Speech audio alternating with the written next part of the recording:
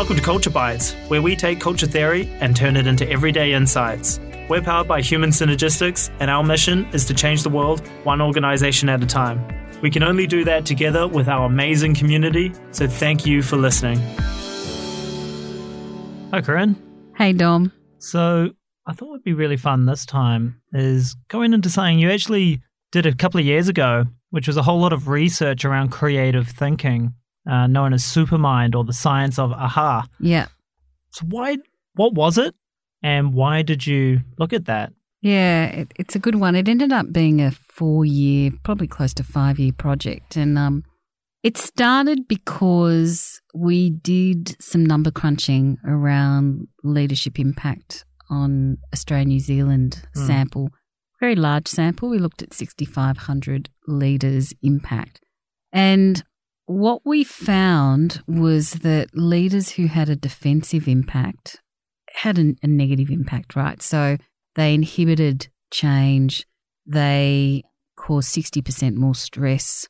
They would cause much more people to want to leave, none of which was surprising. Right. What was surprising was that 70% of that data set were not perceived to be visionary. 70%. That's high. 71%, really high. I would have expected over 50%, but 71% was a bit too high. So rather than just kind of discover this statistic and then move on and say, oh, isn't that bad? I got pretty intrigued with why that might be. And at the time that was happening, when we had that data, Dr. Tricia Stratford, who is a neuropsychotherapist and was lecturing a couple of unis, I listened to her talk about her PhD research where she was looking at what happens between client and therapist and what happens in the space between. And she had connected the client and the therapist to an EEG machine and heart rate. Does that do? Oh, it measures the brain waves. Right. Okay, sorry. Oh gosh. Not all of us are up on this. So you wired up different parts of the brain in order to measure brainwave activity as they were having a therapy session. So she could see the brainwave activity in the client's brain and the therapist's brain. She also filmed the session. Now, what happened at one point, so she had something like 180 hours worth of brainwave data. Right. And in the talk that I was listening to, she realised on video that when the client had an insight, their eyes kind of went back, they just looked up. And so she froze that moment in the brainwave data to look at what was happening. And so she talked about there being 3 levels of mind, and each of our levels of mind, state of mind, could be are reflected in brainwave activity, different brainwave activity. Okay. And so just the 101 on brainwaves. Yes, sure. There are. So fundamentally, you've got delta brainwaves, which are slow and full, and they're usually what is going on when we're asleep. Okay, so they're slow. So and hopefully full. there's no delta brainwaves going on right now. Yeah, that's my joke every time I talk about this in a workshop. Then there's theta brainwaves, which are a bit faster than delta, but there's still that kind of hypnagogic state. Good word, I like that. I know, hypnagogic. It's not mine, it's Trisha's, but the analogy that I give is, when you're kind of half asleep, half awake. Okay.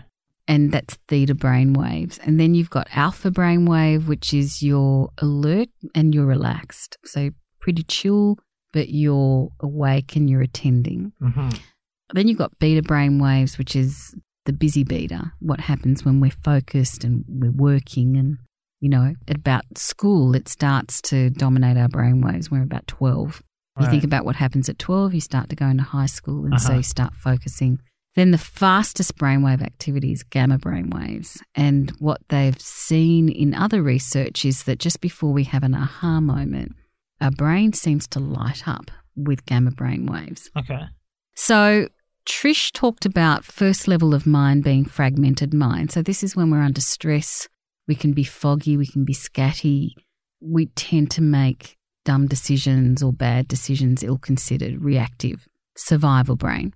And then the next level of brain she called focus mind, which is you slow down, you start to be more solution-oriented rather than problem-centered. You feel like you've got the ability to really be present with someone and pay attention and listen to what they're saying. So is that kind of like a flow state? People talk about being in flow. I think flow is more that third level of mind, Okay. but it is a flow state. Getting towards there. Yeah, it's getting towards there. And then the third level of mind, Tricia, called supermind. And what happens at supermind is she saw that the part of the brain called the parietal got really active in her research. So when she talked about supermind, I got really captivated by the idea that it would be possible to amp up our minds to a supermind level. And at supermind, this is what she called aha territory and visionary thinking. So we had 6,500 leaders, 70% of whom were not perceived visionary. And we have this research that came out at about the same time saying that this idea of supermind is possible. And so we invited Tricia to come and work with us, and she and I we did a lot of literature review over the course of a year, and we developed a working theory on how aha moments might happen. Our goal was to see whether it was possible to teach leaders how to create a more optimal headspace so that more aha moments would be possible. Right. So it's kind of about creating the right conditions and the right mindset, mind space. Correct. Where these things are actually possible. Exactly. And so out of that research, we came up with a working theory around the right kind of how you might set up the right headspace. There were 4 practices that we came up with that we called extreme thinking. And the reference to extreme is really kind of extreme sports rather than anything bad. We didn't think of that when we came up with it. But because being creative thinking is actually quite a different process to analytical thinking. And this is one of the things that we learned was that if you're, creative thinking is really a form of insight, problem solving. And so what we call an aha moment is really an example of insight, problem solving. So what, if that's insight problem solving, what's the opposite? Yeah, so I think analytical thinking, I started calling analytical thinking outsight. Outside, okay. Yeah, and part of the reason is, so when we talk about insight, I'll talk about that first. What the literature showed us is that insights are unexpected and they're unplanned. They tend to occur after a period of frustration or struggle. Okay, we've been working on something, we can't crack it, we give up, and then bang, magically, an aha moment happens. So they're sudden, they're unplanned, they happen to occur after frustration or period of struggle. They feel good. When we get an aha moment, we get this jolt of positive energy. Absolutely. The moment of clarity kind of stuff. Correct. We get this pristine clarity and there's a level of certainty that comes with this feeling. The other thing that we find in this kind of area is that it seems that the whole solution comes. It's not just part of one. We get the whole how. And it's the answer. It's the answer, and we feel like we're certain it will work. We've got no doubt. Now, this is what came out of the research, the literature by a guy called Mark Jung Beeman. He came up with these dimensions of insight. So this was fascinating to me because if you ask people individually and we talk about aha moments, it's like we treat it as if it's by luck, chance or magic. On the road to Damascus or something. Yeah, wow. Down. It just happened. And so what was interesting to me was that we have large tranches of population, the whole population experiences aha moments in this way. So that's insight. The other thing that John Kounios and Mark Jung Beeman, who are really the giants in this field, found that it involves the unconscious or the subconscious or the non-conscious mind. They're all the parts of our brain that are out of our awareness.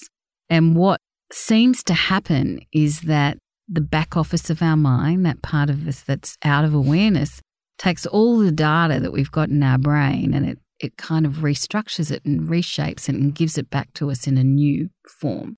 And therefore you get this aha moment. And I've listened a lot to aha when people have aha moments, and the next thing that they say is, why didn't I think of that before? And I think there's nothing new in the information that we've got. What's happened is we are thinking about it. There's been a shift in our thinking. And in actual fact, that's what creativity is. It's a different perspective, a fresh perspective on an old issue, or a new perspective, a different way of seeing things. It's not about being skillful with art and music, and it might be all those things, but really in the business world, we need to start thinking about creative thinking as bringing a fresh perspective, a different angle. So that's insight thinking. If you compare that to outside thinking or analytical thinking is much more of a conscious process. You are looking to come up with a single answer or a few possibilities. So it's conscious, it's deliberate, it's gradual.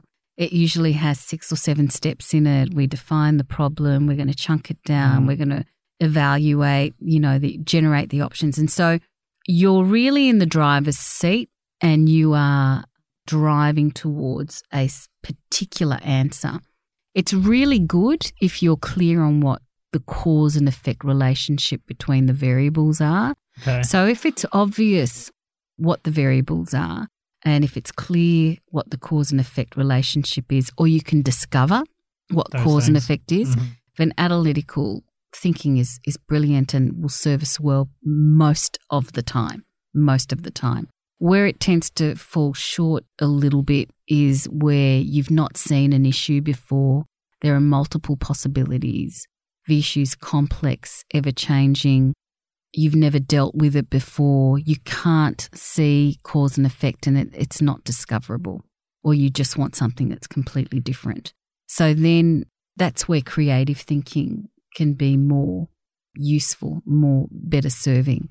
And for me, the work that we did in research, the value of it is really about helping leaders to be more comfortable with ambiguity, because you can't really think in an innovative way or be more creative unless you're comfortable with being uncertain or not having all the answers. So there's a great quote in one of John Kunios's book where he says, insights are like cats.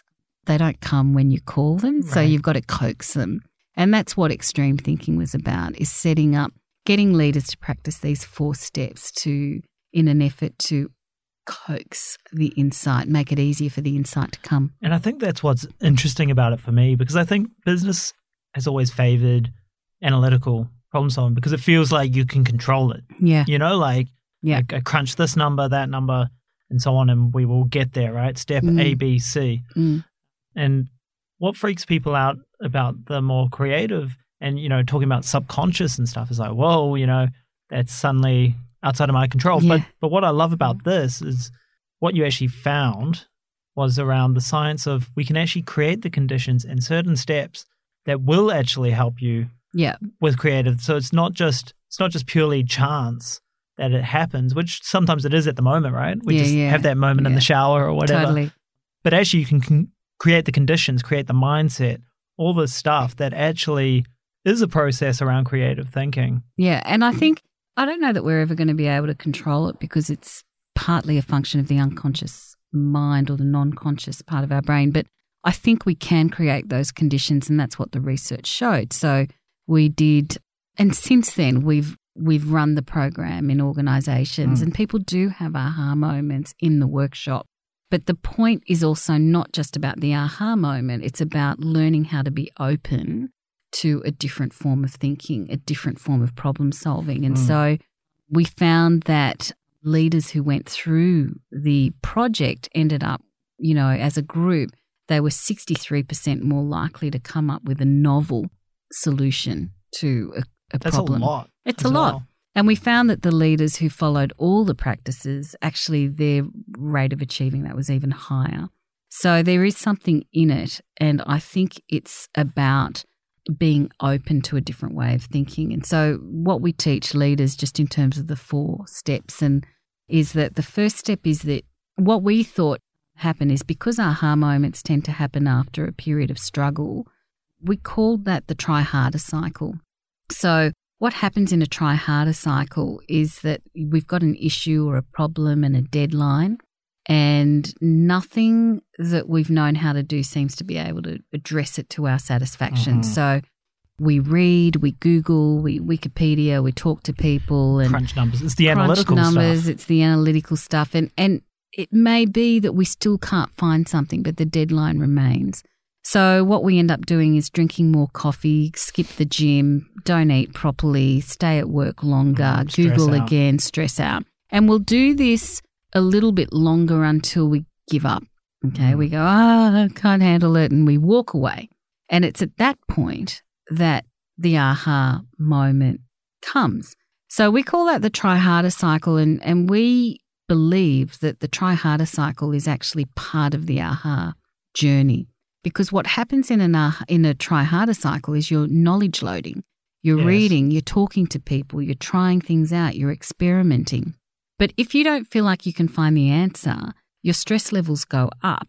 And one of the things that inhibit aha moments is anxiety. And in our 3 levels of mind, it's fragmented mind. And so you can't solve it if your stress levels go up because you're in a fight or flight thinking. And so you're more likely at that point just to do what you've always done. And that makes sense, right? I know I've been in situations where, like the proverbial SHIT is hitting the fan, right? And you're not going to come up with some creative idea then. You're purely in kind of survival mode. I suppose that's what it is, right? Mostly. And, you'll always have someone who says, I was coming down to the nth degree and bang, there was an idea. Often, though, that's because you've been incubating it for a long time. But in this instance, we taught leaders how to recognise their try harder cycle early, what the very first telltale signs were, how to reframe it so that they could see it as a positive indicator. So first of all, assess your level of mind. So the technique is summarised in the acronym ARCS. A is for assess your level of mind. Where are you? Are you fragmented? R is for relax your mind. And that isn't chill out, knock off work and go and surf. It's more about slow your thinking down. Now, the easiest thing to do is to change your breathing. There are lots of different techniques for breathing. We used one that was 4-7-8. So we got leaders to breathe in for 4, hold for 7, breathe out for 8, and to do that, at least 5 times if they were feeling the need. But really, you can't do that kind of practice breathing too much. There's also a technique called box breathing, which I think SEALs, I'm not sure if this is true, but I've read that it's used by the SEALs as a way of maintaining their breath. But there are a lot of apps where you might breathe in for 4, hold for 4, breathe out for 4. So change your breathing. Breathing's like a natural tranquilizer. If you can slow your breathing, it tends to slow everything else down. The other thing to do is if you're and you can do it in a meeting and nobody knows that you're doing it, but you're actually managing your physiological response. The other thing to do is we taught people a technique called brainstorming. And so that's a way of actually getting everything out of your head and actually turning it into a question that can help guide your thinking. So that's relax your mind. The third step is what we call creatively construct the issue. So we got people to build the challenge that was on their mind. So Lego, Play-Doh, fruit, anything that was to hand that was a physical object where they could build what was going on in their head. Is that part of the looking at it in a different way? Correct. Kind of stuff? Yeah. And we found, interestingly, that about 70% of leaders in our workshops had a breakthrough at that point in time. Interesting. Because sometimes our mind plays tricks on us and we start to think about things in a way that actually isn't necessarily the way it is. So we found that by getting leaders to externalize their thinking around the challenge, they could look at their assumptions around the issue or the challenge or the problem, the opportunity. They could move it around and they could experiment.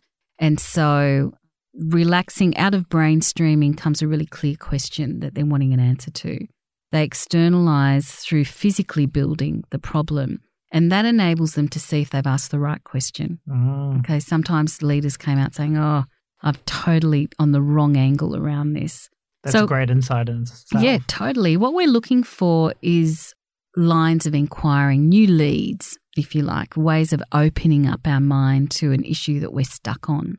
This doesn't work if you're already 50 to 75% of the way there to an answer. So if you are attached to that answer, that this may not work for you. It's really something that you're open to exploring. So constructive review, a creative review, using physical objects to build the issue. That was one technique. And then the last technique was when you feel you've thought about it enough, take a strategic break. When we shared that with the leaders in our study, they almost kind of fell over because what we're saying is walk away. Sometimes the best way to allow the back office, our brains, to actually do its job and to join the dots. And some of the research that was around at the time, I think 2013, was that even though you've stopped attending to the problem, the part of the brain that's been activated in wanting to address that issue stays online, if you like, for a period of time. The other thing that happens is that there was research at the time to show that if you were struggling with an issue, if you took a 12.5 minute, so, I like rounding things up, so I put it to 15-minute, 12.5 minute break, but keep your mind slightly engaged. So crossword and, read a newspaper, but don't keep worrying the problem, really let it go, that when you come back to it, you've got a better chance of having an insight. Now, in that period, you might open up another spreadsheet. You might go to another floor and talk to someone. But the idea is to not keep picking at the problem mentally. And, I joke with people, you can't trick your brain. It will know that you are picking at the problem. So you've got to find a way to really let go. And so that's about incubating. So my advice is that if you stuck on a problem and you need something, to do straight away, the kind of principles are to give yourself a break, walk away from it. We've grown up believing that if you stick with it, you'll crack it eventually, and that's not actually how our brain works. So it doesn't help. So walk away, keep your mind slightly engaged but not overwhelmed, to give it some space to let it join the dots up. The other thing that you can do is a lot of people, we asked over 500 people where they do their best thinking as part of the research. And what was interesting is no one said at work. It was shower, sleeping, driving, when I'm getting ready in the morning, running, yoga, all that sort of stuff. And I think it's because the mind is in a relaxed state. And in a relaxed state, your mind can then join the dots in a different way. And so I think it's really important for people to, one of the reason it's extreme thinking, like an extreme sport, is you've got to believe that in walking away, you've got to manage your panic and your uncertainty, because you've got to believe that you're going to get a response. And the leaders in our project who really not just believed it but expected it to happen have nailed it. They get their insight. So I think you can't just be open to it. You have to really believe that it's possible. But being open to it is a good start. The other thing is the research found that the reason we have an aha moment in the shower, for example, is that there's some white noise. And one of the things to do is to cut yourself off from the noise, turn your phone off with all the distractions, notifications, take yourself out and give yourself some quiet space so that you can turn inwards. That's why it's insight, because it requires you to turn inwards to actually allow a different process to take place. Yeah, it's really interesting. I think that's it's a fascinating thing, and I think especially with the way the world is going, creative thinking. If you see all those lists of like skills today versus skills needed in the future, creativity is always it's totally at the top of there. That list. Yeah, every time. So it's an area where I think there's going to be more and more attention. There already is a lot, but I think there'll be more and more. Yeah, and I think design thinking's gone a long way to helping people to work together to be creative and leverage creative intelligence.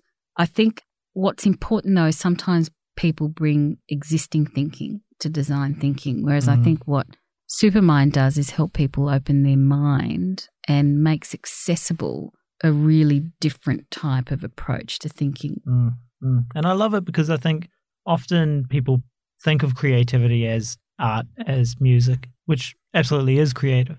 But for business people, there's a whole lot of creativity in finding a different way to do something, coming up with new and novel solutions. Yeah. And that's creative too. So, absolutely. So I think what I like about Supermind is that it gives people a framework for doing it.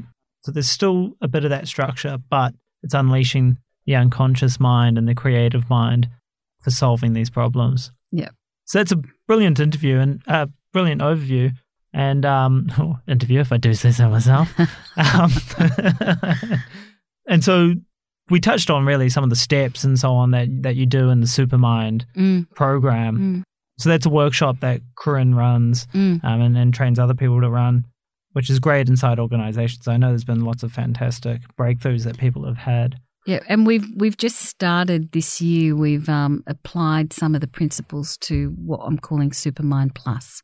And so this is it's a process for teams, so how they can think collectively, creatively together.